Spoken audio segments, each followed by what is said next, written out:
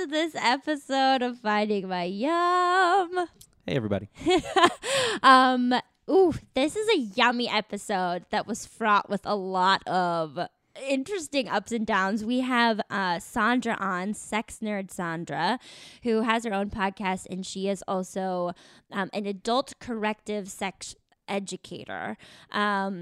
Who sort of specializes in pleasure, which is the topic we brought her on to discuss. That was the idea behind it. Yeah, it was like sort of this broad idea of pleasure, which was a funny kind of conversation with her to begin with. Yeah, Jerry prepared like a whole set of questions around all these different like things that might be interested in trying or right. Or and whatever. The purpose of it was to sort of talk about like, how do you get started in exploration? That was our impetus of where to start. And we got to the first thing I brought up, and then we just got nestled in emotional troubles and like how emotion plays into it, and trauma and history and attachment. Yeah, it's really interesting. You said like one word, and then she keyed in on that, and it's like, I said we're fear. not going back yet. Yeah, I said I had fear around something, and then we sort of spiraled, but it was super interesting. Yeah, I mean, I think it's a really interesting interview that it obviously touches on a lot of different things. She's obviously an expert in this field. Yeah. And because of that, I think, it really uncovers a lot, but also like, I think it starts as I think it could probably stand as a good launching pad for anybody that's interested in some of these fields. Sure. Because she touches on like books to read and different things to study and different things that, both anatomy and pleasure, but also like the emotional stuff and the emotional aspect and like your of attachment styles. Yeah. And there's a lot of stuff in here. And I was super nervous. She intimidated the fuck out of me. Just as like an expert in general and somebody who has a lot of knowledge on the subject and is very comfortable speaking about it, I feel like I was so conscious of being ignorant and I didn't want to say the wrong thing. And I got over it. But I had this overwhelming sense of, I don't know enough. Like it's not enough, which is interesting because I think that was like a big emotional component we talk about in terms of like pleasure and sex. Comes out throughout the whole episode. Yeah. I mean, and pervasive. just to put it out there, she was not intentionally intimidating. She's wonderful and welcoming and 100%. Absolute joy. Yeah. It was just like my internal struggle. But so I'll just read the things that I wrote down to talk about. Things that we don't talk about are... the only thing we got to was orgasming from sex, like a female orgasm from sex, because I said, and then like in a female G-spot. But I wanted to talk about foreplay, getting started in exploration, anal play, any type of BDSM, and I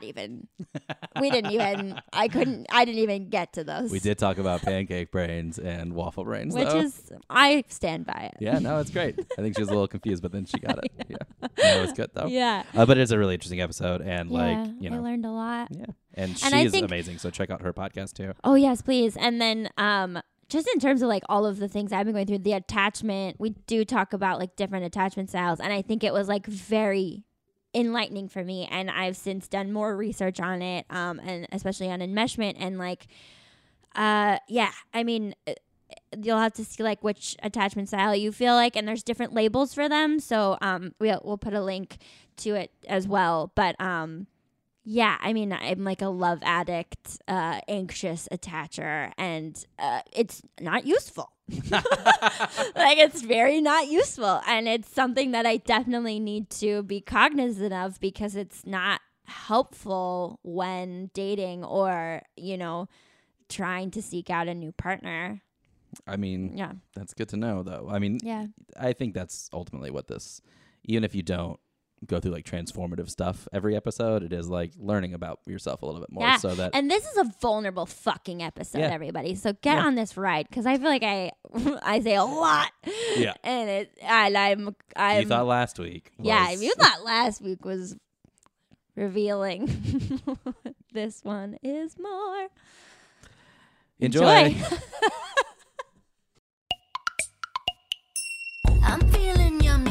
to toe. You see me, ain't got no patience, so let's go. You see me.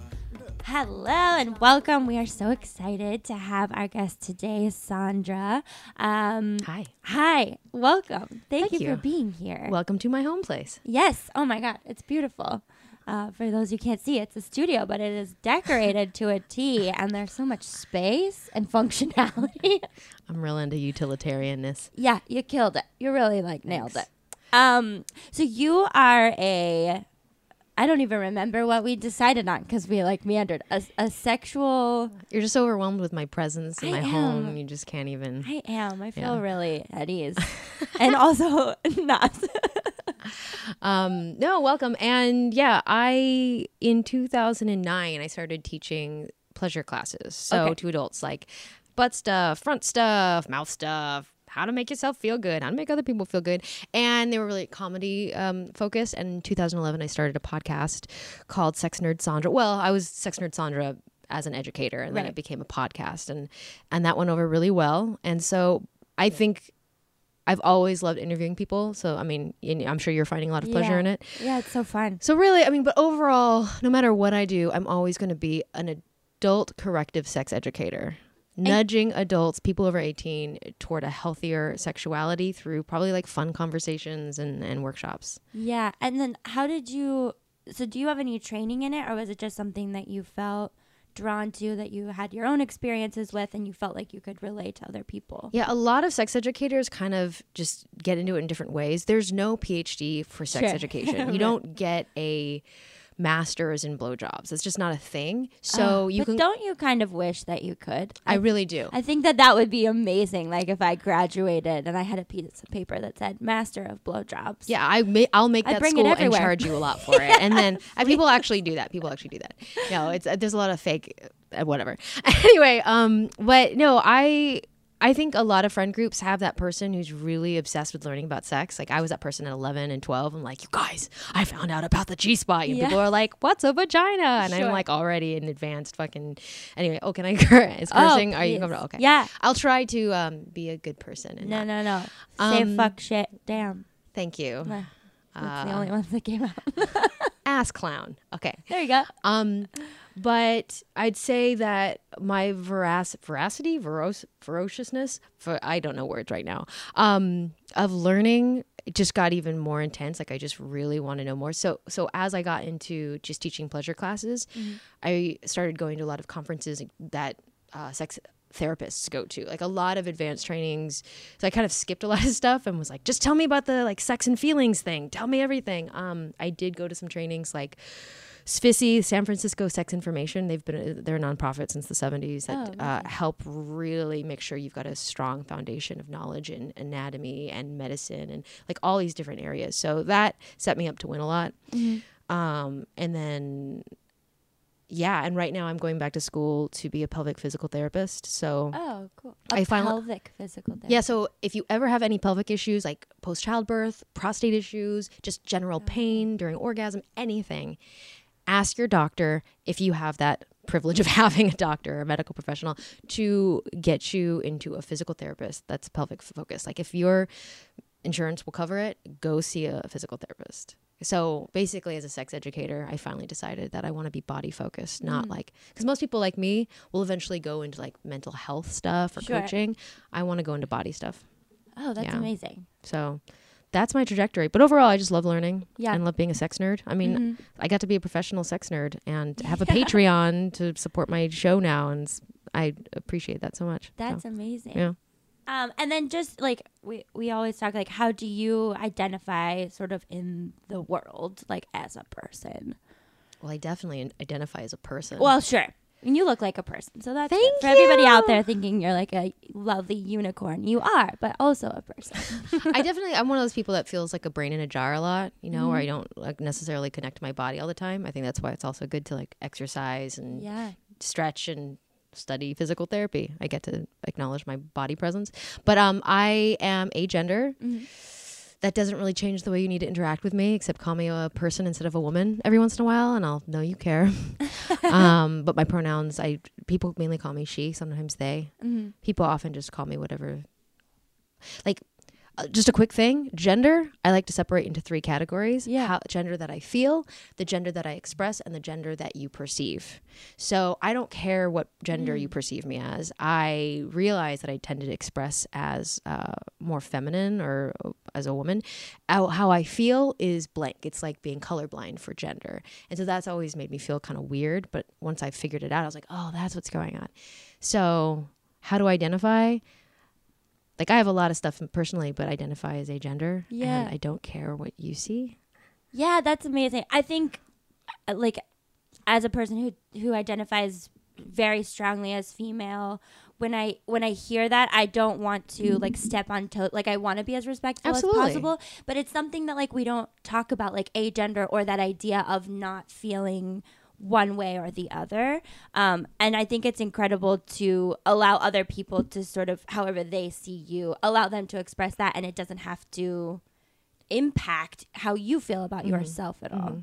I think that that's come up a lot of times in a lot of these interviews, is like identity and sort of like I've wrestled a lot with. I had my first experience with a woman, and Congratulations. thank you so much. I mean, I'm guessing sexually because Sexually, yeah. I mean, I interact with women all the time. But yeah, and that like the shift of like, it didn't matter to me, but for some reason it moves into like a potentially different identity character that other people are going to put on to me is something that I've never really wrestled with. Like, if you actually share that information with others, they're going to see you differently. Right. Like, I feel like I fit into, like, my whole life I fit into a perfect box of like what a heterosexual female looks like. And so for the first time, I'm sort of engaging with people in a different way and being like, oh, you might put me in a different category that I don't necessarily identify with or think about, you know, like it's just like your thing. And the idea of just being like, that can be your thing and that can be cool is new to me. So I relate because most of my identities, like you asked about, like, how do I identify in the world? Every person's going to have tons of contradictions. Sure. We like to fit into boxes, but we all are contradictory. Yeah. However, a lot of mine tend to interact with like politics and how other people feel really strongly other people should behave. Like, for instance, I'm kinky. I'm polyamorous. I'm pan or bisexual. A lot of those things can interact with the law in a lot of really difficult ways, like in terms of child custody and divorce and job security, right? So people have stigma about that and also can retaliate in really terrible ways in my life. And some of that stuff's changing. That's great. However, we all, like, you just knowing that you had an experience with a woman, if you say it, someone might stick. As my dog is having a ball in there. So sorry about that. But yeah, I don't know. I guess I just relate to you because that is, I don't know, for me, brings up a sense of insecurity or like, I don't know where I stand with other people all of a sudden. Absolutely. Yeah. That's been a journey. And yes, and a vulnerable thing to sort of admit and be like, I'm stepping into something else and whatever happens is okay. Because I don't have to be what your conception of whatever you think I should be. I mean, I've been geeking on a lot of stuff lately, so I'm like making connections. But one thing that's interesting to me,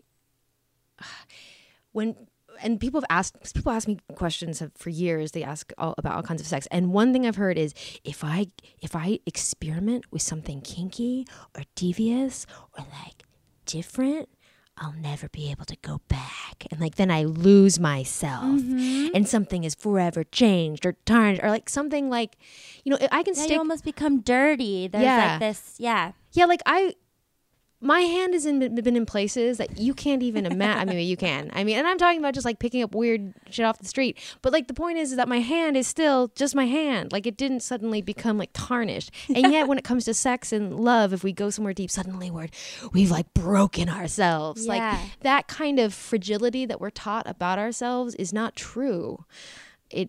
So anyway, but I hear you. Yeah. I hear you. Thank you so much. You're welcome. Yeah. No, I think I haven't talked about this on the podcast before, but I went to a sex party for the first time as well. Thank you. Yeah, it was great. And it was so interesting because like I went into it with as open mind as I possibly could, you know, and there's so many things that you see in like the first orgy I saw. I did a lot of watching, but like the first orgy I saw, I was like, it's shocking. You know, it's like, oh my God, people actually do this. Like they're doing it in front of me without any care that I'm watching.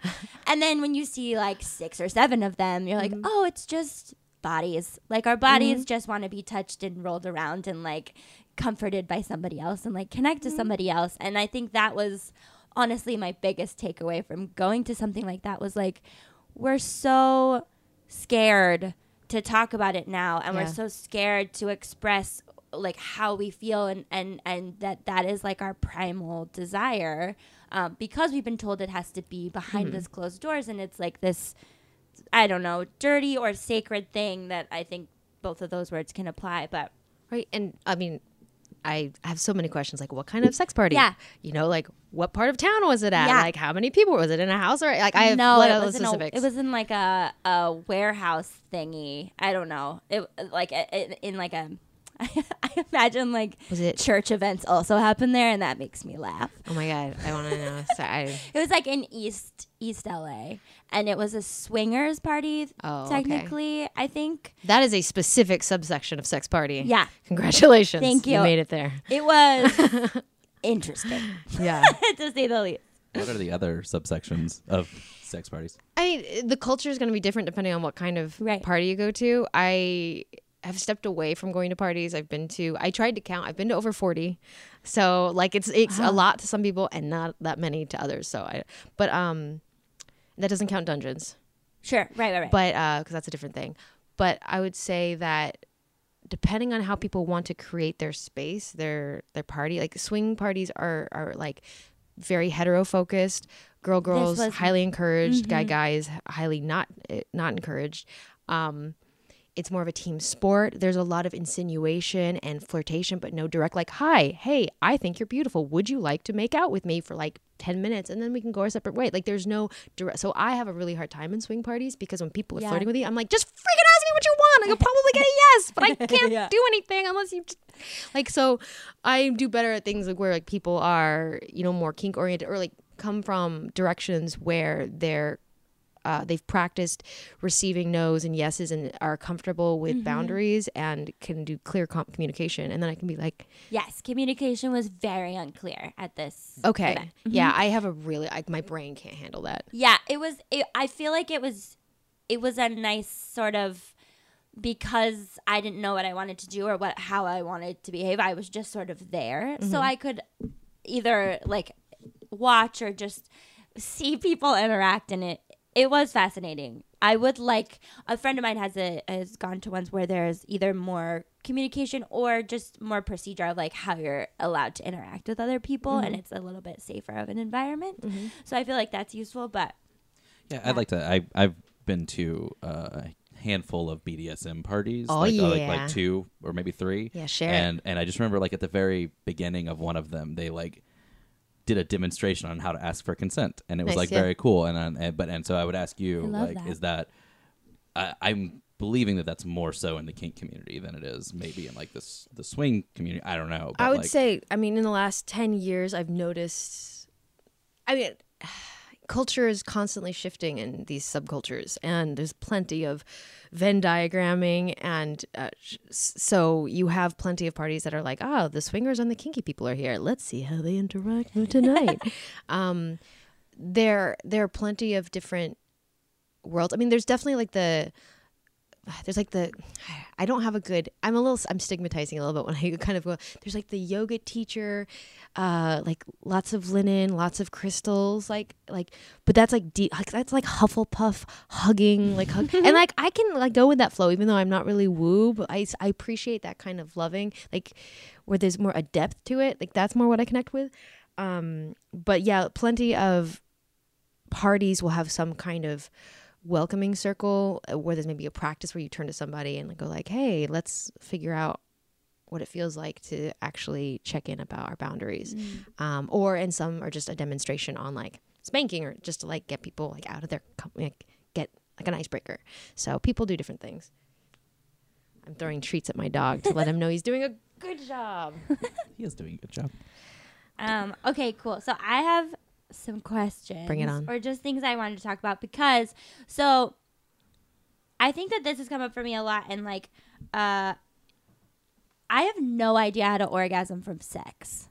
And I don't know if you have like insight in that, but I know other women have experienced it and I never have. I've gotten really close, but I think I get scared and then I've never been able to do it again. This was like with my ex who I was with for a couple years.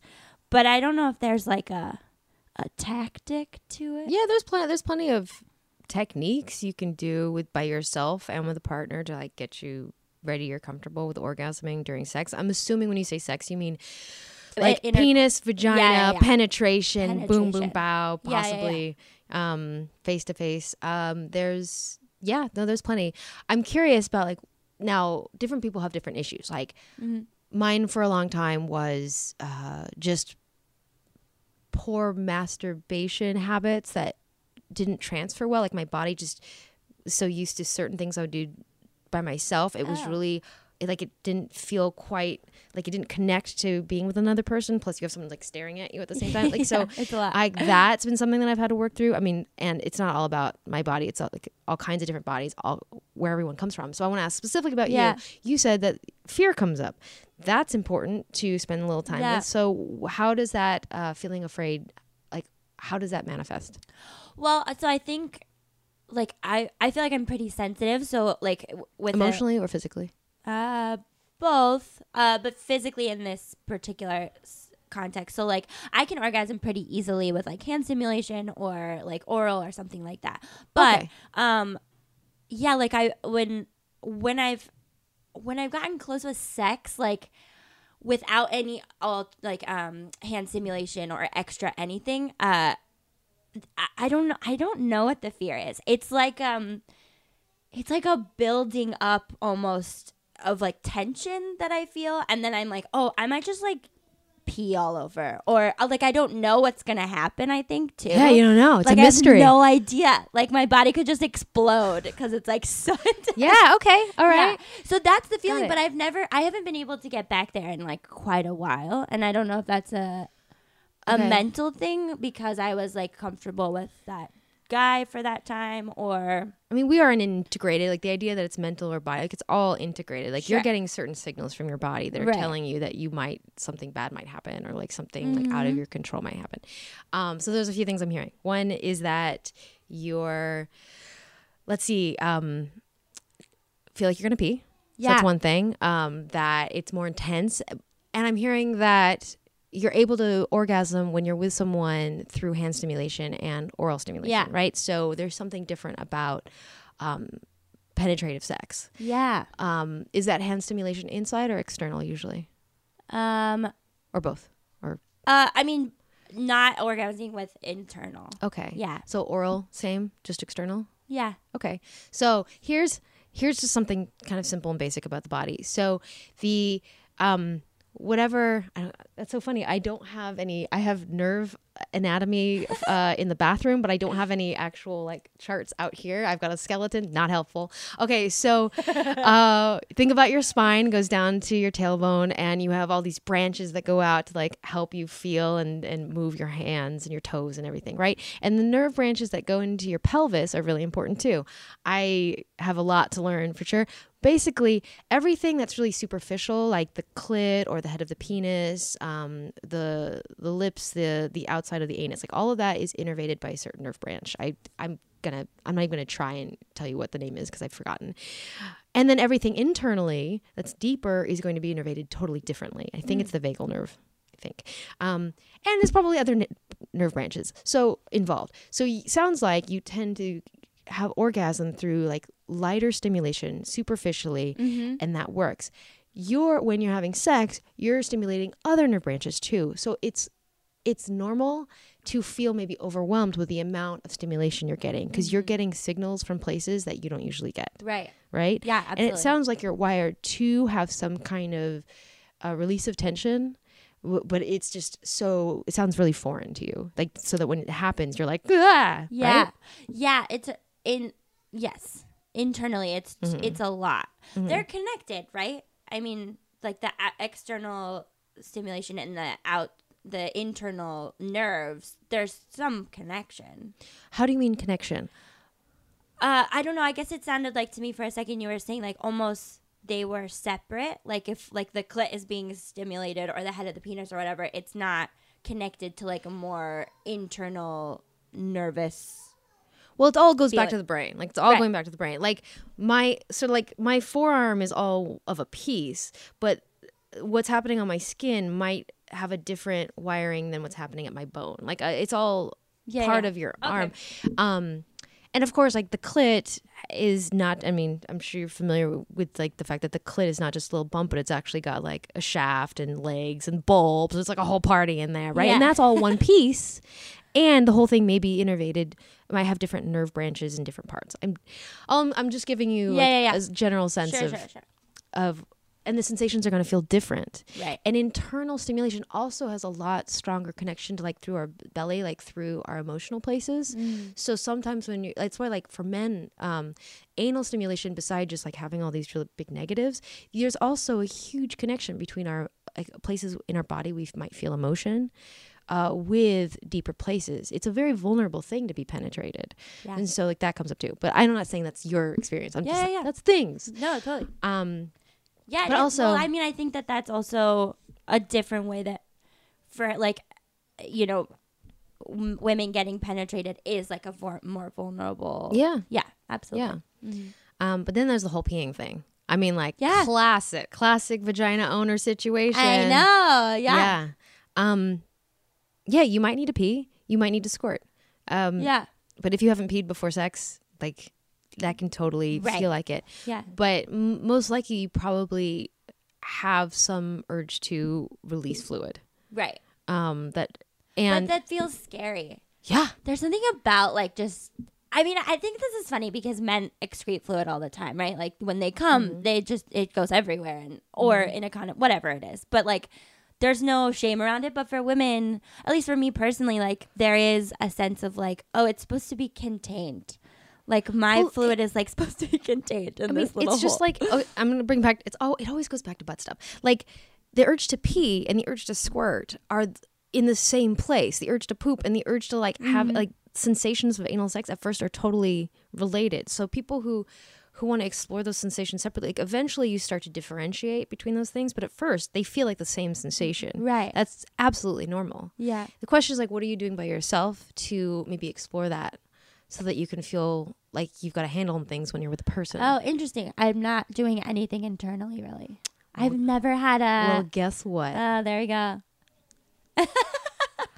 I used to have a pile of like free sex toys around here because like people would send me things and like I'd try but like I'm like I wish I could just like be like here's a G-spot toy or something. I don't. Yeah. I guess I've never even thought about that. That's true. As a message that you give people a lot too is to experience it on their own or to see it, to become comfortable with the sensation on their own before they're with somebody else.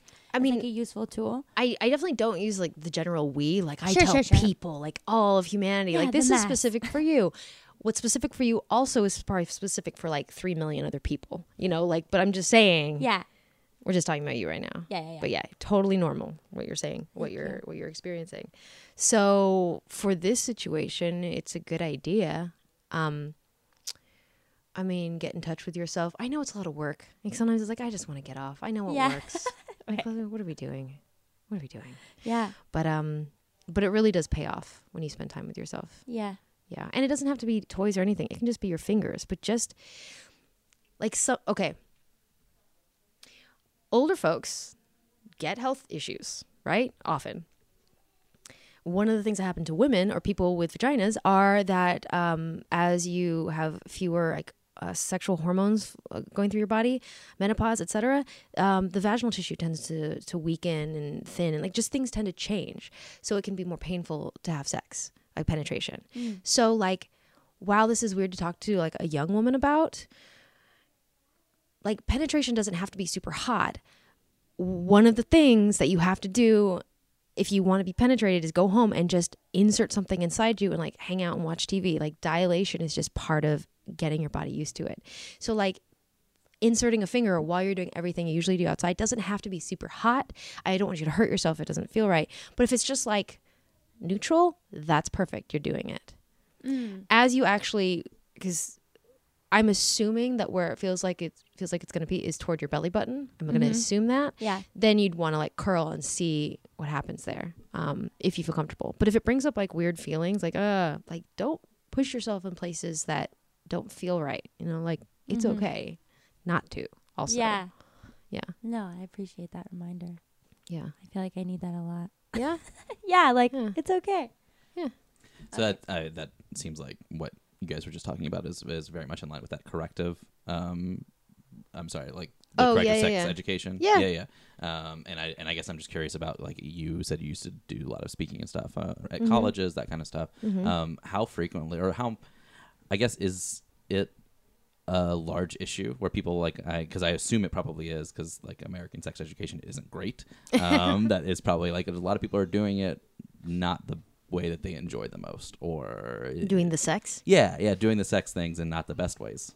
Yeah, I mean, I'm not a researcher, and Sure. I'm not like all up on all the research that's done. A lot of it's not very good, but some of it's amazing. Are a lot of people not doing the sex? Do they need the corrective? I'm gonna go on a limb and say yes. I would say yes. The idea, like, for me, dating is weird because if somebody is really intimidated by the idea of dating a sex educator, they're just going to be like, no, thank you. You know, like, it really freaks them out. But the truth is that, like, there is no best. There's no, like, goal to hit. Sex is an art form. It's a connective experience. It's creativity. It's not, like, better and best. It's just not. So, like, I'm not saying people need to do anything different, but if they're feeling kind of crappy afterward, or if they feel like there's something there that they're not quite exploring and they want to, I mean, you kind of get that animal sense of like something's missing. That's, I think, where it's good to lean in and kind of like, you know, what you're doing right now, Jerry, is expanding your horizons. It seems like you're hungry for that. You know, you have a sense that there's something there. Yeah, I think that brings up especially for me, I have a hard time speaking up in the middle of like a sexual interaction. So challenging. It's so challenging. Like, I find myself, I'm a talker. Like, I am very talkative. I like very strong opinions, and then all of a sudden I get into a sexual situation and I like become mute, and I get very uncomfortable asking for what I want, or like, communicating at all is very, very difficult. And I find that interesting. And that's been a really big struggle of like how to push through that. Yeah, I mean, push through. I mean, I think there's reasons why your survival mechanism is to go quiet. I mean, it's safer to stay quiet. I mean, for some people, right. Like me growing up, it's less scary to just push down my feelings and not try and rock the boat.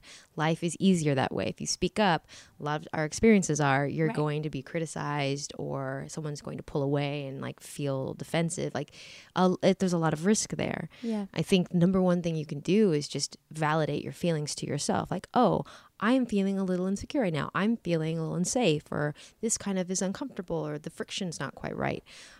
It's okay to feel that way. Yeah. You know, even if you aren't at the place to speak up quite yet, you know? Yeah, that's helpful. I mean, building trust with a partner before they all get up in your business is like really helpful. Yeah. Right? And like, but anyway, I could talk for hours about any of these topics. So like, please, what specifically would you like to know? No, yeah, I think that's just something that came up in the conversation we were talking about like Will asking if people needed corrective, because I think a lot of in my interpretation of corrective almost seems like, for me personally, like I'm not necessarily in touch with what I want. I also am having trouble communicating it. So what we're doing is like half the time is like hitting what I want, and then half the time I'm like, I can't speak and I can't move, and now I don't exactly know how to get back into like the flow. And one thing that's very natural to have the experience of during sex is when we get aroused, a lot of people start to lose their words. Like the experience, like the more your blood's pumping, the more your nervous system is engaged in pleasure, it's really hard to find words. So negotiating or renegotiating what's going on in the moment can be challenging just because your brain is it's like working in a different way. True. Mm-hmm. So like that alone, it's, if you're able to say like, when you're aroused like 7 out of 10, like almost the way to orgasm, if you're able to be like, excuse me, could you please pull out your penis and like maybe re-lubricate it, and like I really need the left nipple stimulated. Like if you're able to say that while you're aroused, like I don't even understand who you are. Like most people are like, like most people are just making sounds and like weird monkey words. You're like, so that's true. I guess like my conception of being really good at sex is also like being able to articulate phenomenally in the moment. Like there's something in my head that's like, oh, if I can say specifically what I want, like the experience will be that much better. And like, that's my goal for some reason. Mm-hmm. But I didn't actually ever consider that is sort of absurd. Yeah, and potentially not necessarily the thing that's gonna like also be the gateway to the ultimate pleasure. Yeah, and I'll challenge your word of absurd. I'd say like I'm assuming we are 3 people sitting at a table that are not particularly sexually aroused right now. I'm just gonna assume that. Yeah. And so it's easy for our intellectual giant front brains to be like, yes, I will be very articulate and good at the sex by communicating. That is what good people do. When like we are completely different humans when we're horny. Like it's, and so you do the work and part of it is just validating that we are emotional, embodied people with lots of urges, and I don't know, it's a beautiful, exciting thing, but can go really friggin' wrong if we don't like allow space for that. So, so what to do to prepare yourself for better communication when it's hard to find the words? Yes. Is that something you would like to talk about? I would love to talk about that. Yeah. Thank you. Okay, so communicating. Well, like, I don't know if you're doing like the one night stand thing. Like it's fine, but let's just start at like basics. One night stand or like just a little bit of dating. Okay. Do you have a little bit of time with somebody? You're thinking like, we might go to Pound Town together. We might take that train. I mean, trust building, of course, takes a lot of time, but first off, you need to work on trusting yourself. So like, I'm really into, do you know who Brene Brown is? Mm-mm. So she is, her TED Talk on vulnerability is just the gateway drug to her work. She's phenomenal, like in terms of emotional intelligence and being able to communicate. So she has this acronym, BRAVING. It's 7 things for how to build trust. Right. And so first you have to build trust with yourself. Like I have a hard time trusting myself. Like I break my boundaries all the time. And so, I do too. Right. So that's 7 things. So braving is, if you want to have trust with someone or yourself, you need to have strong boundaries and respect them. You need to be reliable. So continually behave in a way that you can rely on. Right. A is accountability. Can you make amends or repair when something goes wrong? Right. V, the vault, your stories, you protect your stories and only trust people with your stories when they are trustworthy. So keep it in the vault when it needs to be. ING, so it's integrity. Choose what's courageous over what's comfortable, right? Like speaking up is more courageous and it's more comfortable to stay quiet, right? But that means you're out of your integrity. N would be, non-judgment. Don't judge yourself for your feelings. And don't judge other people for their feelings. Hey, right? Yeah. So that's a hard one for you. Yeah. And G would be generosity, assuming that people have the best intentions even when they mess up, and giving yourself forgiveness of that you meant well even if you do mess up, right? That's like a certain amount of kindness. That is how you build trust with yourself. So I have a really hard time with reliability and boundaries. I'm decent with integrity. It can get really awkward, but but yeah. So I used to say like, how are you supposed to have a safe sex conversation with a new partner if you haven't even had the safe sex conversation with yourself? Like, I'm going to go out tonight. Let's say it's a second date. I'm open to having the sex or get really naked with somebody. What am I okay with? What am I not okay with it? And then do I have the experience of going out, having a fun time and waking up the next morning going, I respected what I said I would do before I went on the date? Or did you constantly renegotiate with yourself, like, well, I guess I'll do it this because this seems really easy and we're going here and who knows? Like, no, I'm going to use condoms tonight. Like, I'm not going to renegotiate on this. Some people do, right? Yeah. I have sometimes when I was like, the first one slipped, and like, whatever, right? It's that is the way that you learn that you can't trust yourself. If you can't trust yourself, how are you going to trust the other person to like respect you? So that's like the first step. That's a lot, I know. No, I love that. That's you. I mean, I think going into like a date with an intention is very useful, because then it doesn't set up unrealistic sort of expectations of yourself that you can break really easily if you're living in like a fantasy of what you want to do or what you don't want to do. Absolutely. Yeah. I mean, one of the things we do is we lie to ourselves. I have lied to myself so much where I'm like, I just want casual sex, but what I deeply, deeply want in my heart of hearts is a partner, right? So like, let's say if that's the mood I'm in, but I'm just saying like to protect myself, and just because I'm busy and I don't have time for it, I'm just gonna be like, I just want something casual. Well, if I have defined the playground of tonight as super casual, not gonna bond, not gonna feel connected, but I really want to have like 2 orgasms and feel like great and like smack them around, or like whatever. I don't know what, I'm making up things now. I'm not going to give you my actual thing. But like, so let's say that's the playground that I've designed for myself. Like what's okay, like outside the bounds is what's not okay, right? So I think I've built trust with myself. I think that I've given myself the safe sex conversation. I'm ready to go. But what I actually want, the playground I really want to play in, is something totally different. Then you're going to get a lot of confusing, like what you say and what you do don't actually connect, because your heart and your body are still going to try and get what you really want, even though you're lying to yourself. So then it gets really weird. Right. So you have to kind of be really honest with yourself. Yeah, I did that all of like the half of last year. I was like, I was wrestling. I was like, no, I totally want casual. And then it would keep coming up, like, and the person I was with was not necessarily who I wanted to be with, but it kept coming up that like, this isn't what I want, and I'm still here because I'm just going through the motions, and it's like supposed to feel good, and it's a thing while I can have it, right? Like, I can't have sex, like, I already know this person, and I can already have sex with them, so like, why not continue doing that? It's really convenient and nice. It's so convenient. Yes. I'd say you can still have that while still wanting a deep relationship, I think, but if you're not true, at least can say it to yourself. Yeah.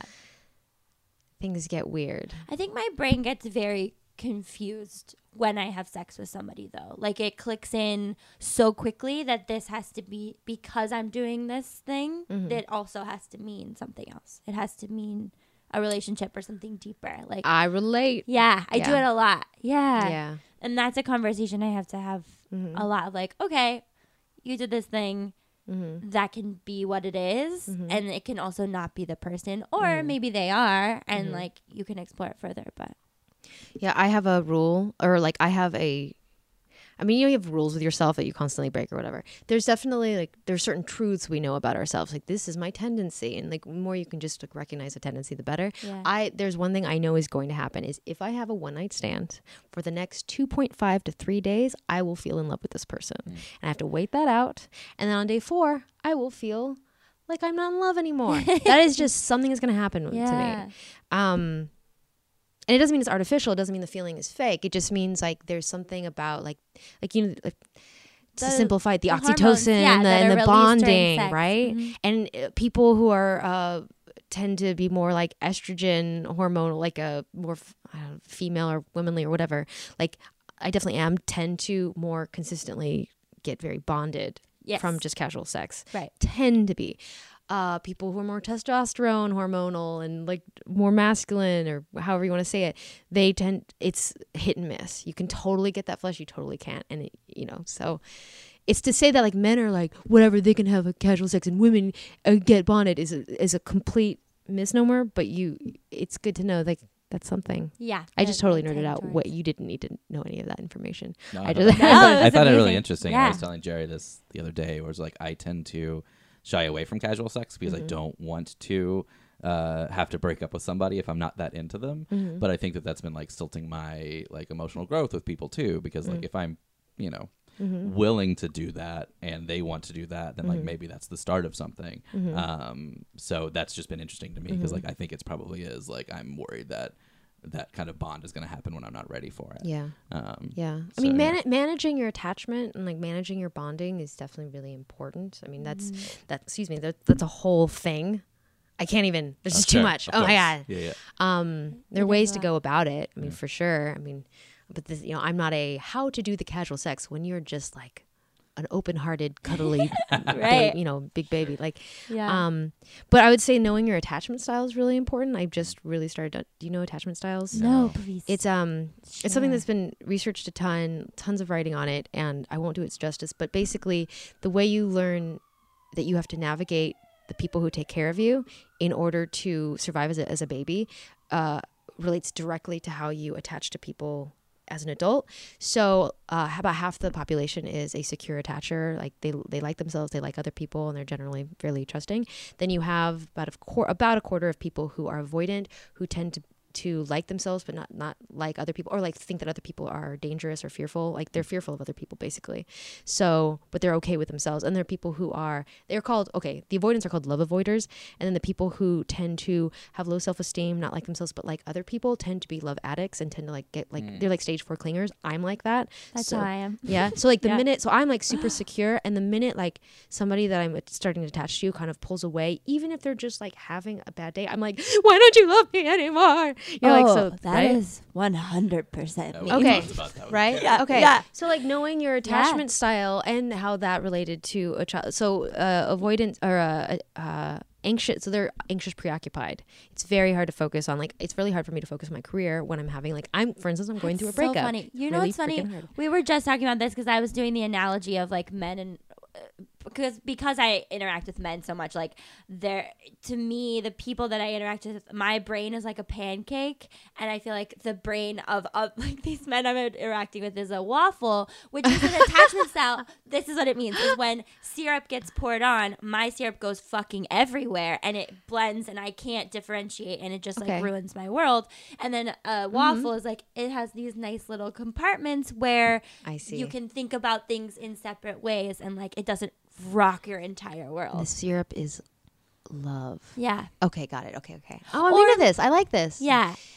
But that's so interesting that you bring that up because I'm wrestling with that in so much. And like how it affects your career. Yeah, and how because Absolutely. It does it takes up so much of my mind space. Yeah. But I also feel like it's in a way it's easier for me to focus on that because I feel like I have more control over this particular thing than like a lot of career stuff or even like family stuff that I don't want to deal with. Like this person in front of me who isn't necessarily the love of my life or I don't know, I can focus on it and like needle it a little bit and that's easier to do than deal with any of like the biggest. Yeah, I get that tunnel vision too. Like totes relate. And people, I definitely come off more avoidant and I'm realizing this. Like I flag for emotionally unavailable, like manic pixie dream girl, and then people who want avoidant and want somebody that they can't get hurt by, and then I'm like, but I really love, and they're like, oh no, and I'm just like, okay, something's got to change.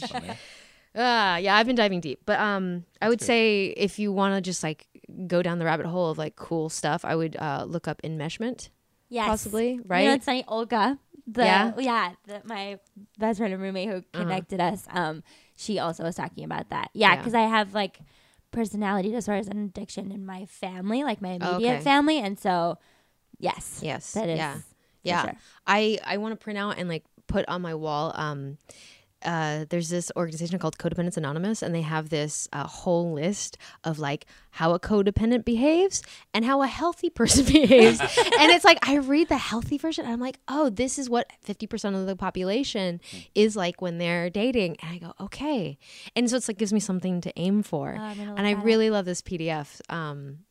Yeah. So anyway. Okay. I'm going to have you send it and then we'll post it too. Cool.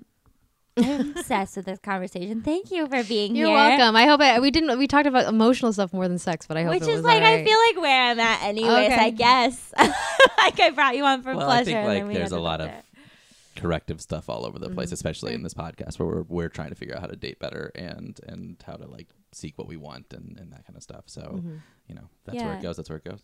But yeah, maybe we'll have you back in, because I was like, I have anal play and BDSM on here, and we didn't. We got to female G-spot, and that's it. I've got a whole sex book. You can flip through my books after we stop recording if you want. There's plenty of boner guides over there. Amazing. Yeah. Well, you're lovely. Your podcast is still Sex Nerd Sandra. Yeah, It's on Patreon and on iTunes and all the apps. amazing. So check her out. Yeah, and thanks so much for joining us. Thanks. Thank you for being here. Yay! Thank you for. I'm sorry to try to like catch you while you do it, because every time we start, you're yay! It was like they got cut short because I got nervous.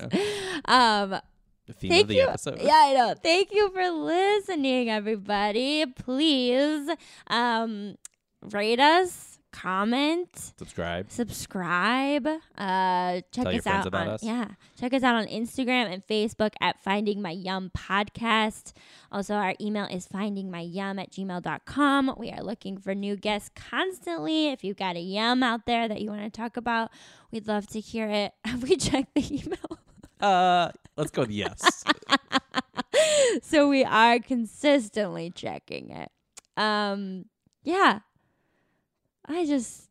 Please tune in next week. That might be the most vulnerable thing you said all episode. Bye, everybody. Bye.